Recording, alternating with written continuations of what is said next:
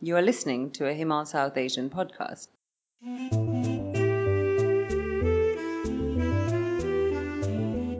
As India heads towards the last phase of its month-long general elections, the results of the polls are being keenly anticipated, not just by its citizens but also by many others in South Asia.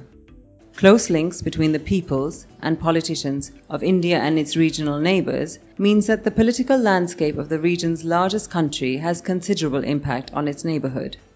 Given worrying developments, such as the rise of majoritarian politics not just in India but in several South Asian countries, the electoral outcome could affect the fate of their shared challenges as well.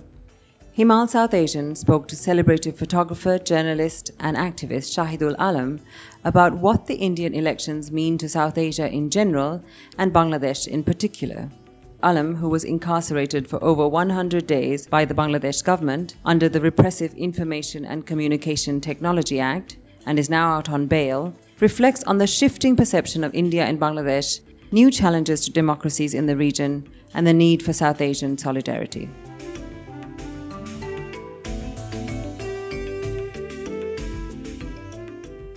Hi Shahidul, thank you so much for joining us for the Himal South Asian podcast.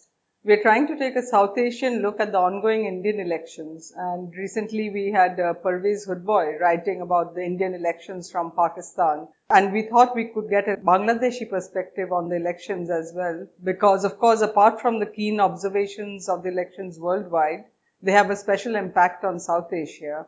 Can you tell us how the elections are being viewed by the different sections in Bangladesh today? Well, firstly, I need to confess I'm no political analyst, but yeah, I'm a Bangladeshi, so I can pitch in. It's obviously very, very significant because India is perceived and generally accepted as being the big brother of Bangladesh. And we do say if India sneezes, then we catch a cold. So what's happening is being assessed by pretty much everyone. One of the things we've joked about is whether the Modi government might have learnt a trick or two from ours. But looking at how things are happening, we feel that, at least in relative terms, the Indian democratic process is much more robust than ours is. And it would be unlikely for there to be as blatant hijacking. But the tweaking obviously does happen. But it's very interesting. There are several parallels as well. I mean, on the one hand, it is very individual based in the sense that it is not about the party so much, it's about Modi.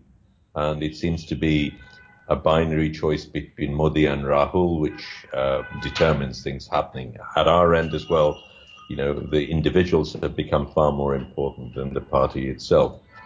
But if we look at the overall shifts, some of the things we are looking at are different in the sense that security seems to be coming to the fore to a far greater extent. The Pulwama incident at our end, while security has been such an important issue, it's much more an internal security thing. And at the end of the day, it didn't matter at all because the elections did not require the citizen.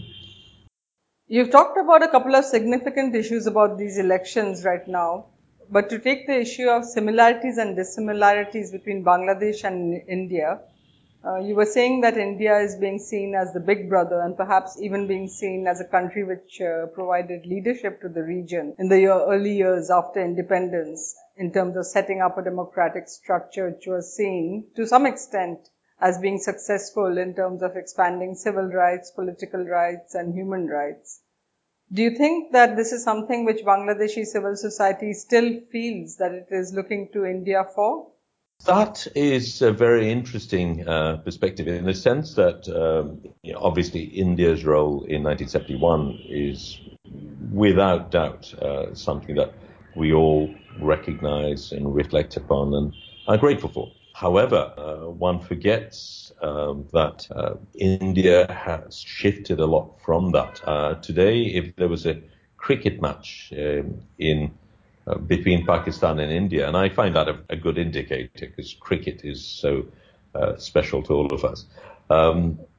given the histories of the subcontinent, given the role that Pakistan and India played, today in a cricket match between India and Pakistan, we would have a fairly divided crowd, which is unbelievable. And that relates to how far India has lost its goodwill. You're absolutely right that we had a lot to learn. And even today, I think the Indian democratic process is much more robust than ours is. You actually have an election commissioner that has some mettle. In our case, it's all the institutions have been completely destroyed. So that's partly happened in India too. But yes, I do agree that there are things we have to learn from. But by and large, the big brother phenomenon is what everyone looks at. And India is a bad word here. So why do you think India has become a bad word or a curse word in Bangladesh in just a couple of decades? Why do you think the perception of India has changed so much? Firstly, I think it has to do with India being so insular, and that's not just about Bangladesh. India's relationship with all its neighbors, Pakistan, of course, is a special case, but Nepal, Bhutan, Sri Lanka, Bangladesh, there is resentment in all these countries for very valid reasons. The meddling that India has done in all our economies and all our democracies is despicable.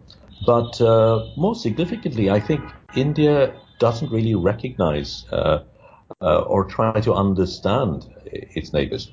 In Bangladesh's case, we're an agrarian economy, and nothing matters more to the farmer in the field than water. Yet, despite all these years, despite all the promises that were made in 1971, we've still not had anywhere near an equitable water sharing system. And that rankles the Bangladeshi farmer and therefore the Bangladeshi public far more than anything else. And when I talk to my Indian friends, progressive, knowledgeable friends, they seem to be unaware of this. Even journalists seem largely to be unaware of. Other is a more recent phenomenon, the fact that India has actually been meddling very, very seriously in Bangladeshi politics, in Bangladeshi economy. And if you look at the things that have been happening, say the Rampal power project, where India feels coal is bad for India, yet it's happy to export it to Bangladesh. And the Indian concessions that have been made by successive Bangladeshi governments, particularly the present one, is diabolical. I mean, we are selling out our land to our neighbors. If you look at general opinion in Bangladesh, India ranks very, very low. You've talked about India's negative role, its meddling in politics and economy in Bangladesh. If we talk about the economy first, obviously given the trade relationship and the interdependencies, the flow of labor, the two countries have very close ties economically. And you say India is not very concerned about its neighborhood. What do you think is the impact of these elections on Bangladesh? Well, firstly, we need to separate that. I mean, we were talking about elections, and that obviously links it to a particular party. But by and large, Indian policy towards Bangladesh has been negative, regardless of which political party has been in power. So we need to be able to disengage that. There was a time when one felt that with Modi coming in, perhaps the relationship between Bangladesh and India might shift, because earlier it was the Congress, which had been very close to the ruling party here. That hasn't happened. I mean, it's been a fairly smooth transition in that sense. I mean, whichever government in India comes into power, the patron-client relationship between our two countries remains the same. But I started talking about, say, Rampal. I mean, you look at the Sundarbans, a UNESCO heritage site. The fact that a coal-powered power plant is being built largely by India using Indian coal, and it is felt here largely for Indian interest, and that regardless of public opinion in Bangladesh, and there have been huge protests in Bangladesh about this, that our government simply doesn't care, and that suggests that it doesn't have the mettle to question India in any way. I'll give you simple examples as well. When activists were protesting about Rampal and wanted to present a letter to the Indian High Commission, the way they were treated by the High Commission. This is a foreign High Commission in Bangladesh treating some of our finest citizens in such a cavalier manner. It's unheard of. The government-to-government relationship is, of course, something which we as citizens can't influence. But you've also pointed to something else which is disturbing, that your friends in India seem to be hardly aware of what's happening in Bangladesh. And I remember being in Dhaka in March this year when Arundhati Roy spoke at the Chobi Mela, which you had organized. And somebody in the audience asked about the Indian civil society's lack of engagement with Bangladesh. Absolutely. I mean, I think it's, the big brotherly approach by the government percolates down to a grassroots level. And to that extent, I don't think in civil society the neighboring countries are taken so seriously. One of the things which you were talking about Chobi Mela earlier, one of the things we did at that time, that was the time when India and Pakistan were approaching war. And one of the things we did during Chobi Mela is that statement of solidarity for peace, the South Asian statement for solidarity for peace. I think this is the time when we really need to, in a sense, assert ourselves sufficiently. There are very fine people on both sides of the border who want to work together, who can look beyond this very narrow nationalistic, jingoistic approach. But we are not the voices that are being heard. And I think it is time that we created a greater solidarity between those like-minded people. So we do not allow our nations to be hijacked.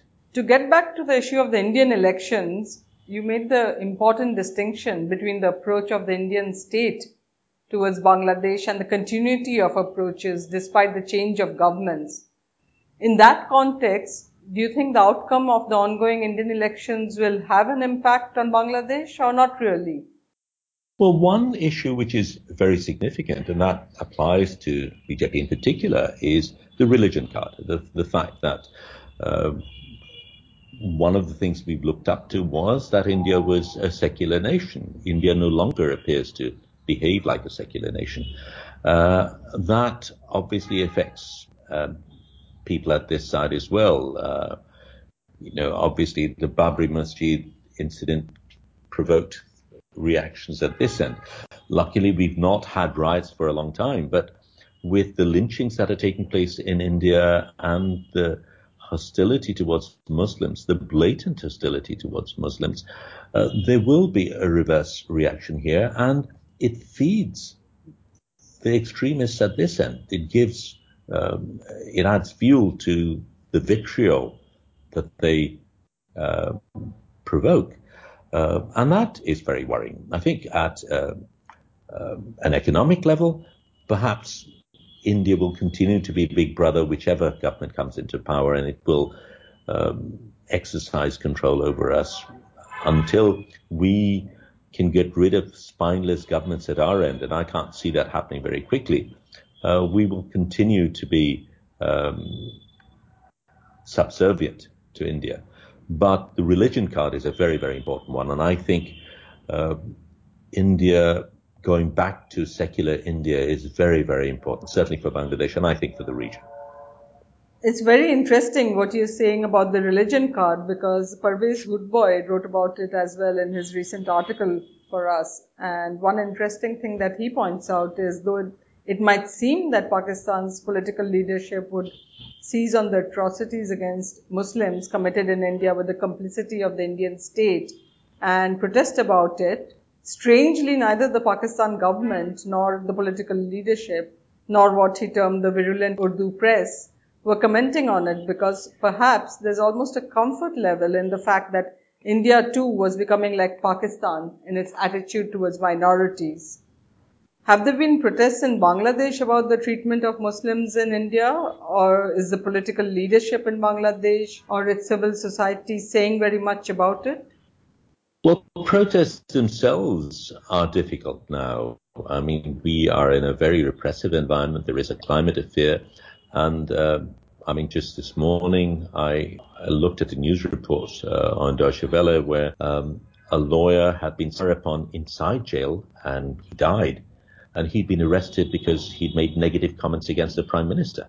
Now, this is getting to extreme levels. So while there are not as many protests, but if you look at the pulse, if you listen to people, if you listen to the unsaid, you will recognize the huge amount of resentment about India, particularly about the situation of Muslims.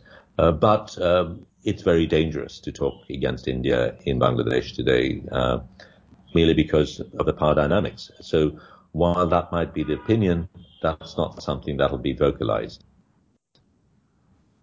You've pointed to the repression in Bangladesh, and you yourself have been victim to it and stood up against it and continue to stand up against it with great courage. But why doesn't the Bangladeshi government or the political leadership or the state take up these issues with the Indian government? Well, I'm a cynic in those terms. I don't think, if you look at how one perceives interest should be, one hopes that at least within politicians, it should be national interest first and personal interest last. It seems to be exactly the other way around. Personal interest seems to be the only thing that matters. National interest can go where it can. So what you suggest would be based on moral, ethical reasons. I don't think either of those are part of the equation. The reason the political parties kowtow to India is because they need India for their survival. And while that's the case, they will do the bidding, whatever the bidding might be. So the interest of the nation never enters the equation here. And to that extent, I think that is what separates our political parties from the public itself. The public is completely enraged by this subservient approach. Yet A, is scared of saying anything, and B, almost accepts that that's the way it's going to be, because India is Big Brother and there's no easy way in which we can change things. That's absolutely true, and I couldn't agree with you more. I think the political leadership across most of South Asia leaves a lot to be desired. One is almost reminded of Brecht's lines about dismissing the people and electing another rather than dismissing the government. Could you comment briefly on whether you think the elections in India would have an impact on the idea of South Asia? Again, I'm not an expert, but India is a big country in many ways, and it's obviously a very important country. I think the role that India plays in South Asia is crucial for South Asia's survival and South Asia's progress. SAARC was never allowed to be effective because of the role that India played. One hopes that a less jingoistic Indian leadership would allow that greater solidarity to take place. One hopes that Indian leadership would have greater confidence in itself to allow the plurality of our region to blossom. I don't see that happening very easily, but in clinical terms, perhaps Modi being replaced by a less jingoistic and less fundamentalist leader would allow a certain degree of solidarity to take place in South Asia, something that's much needed.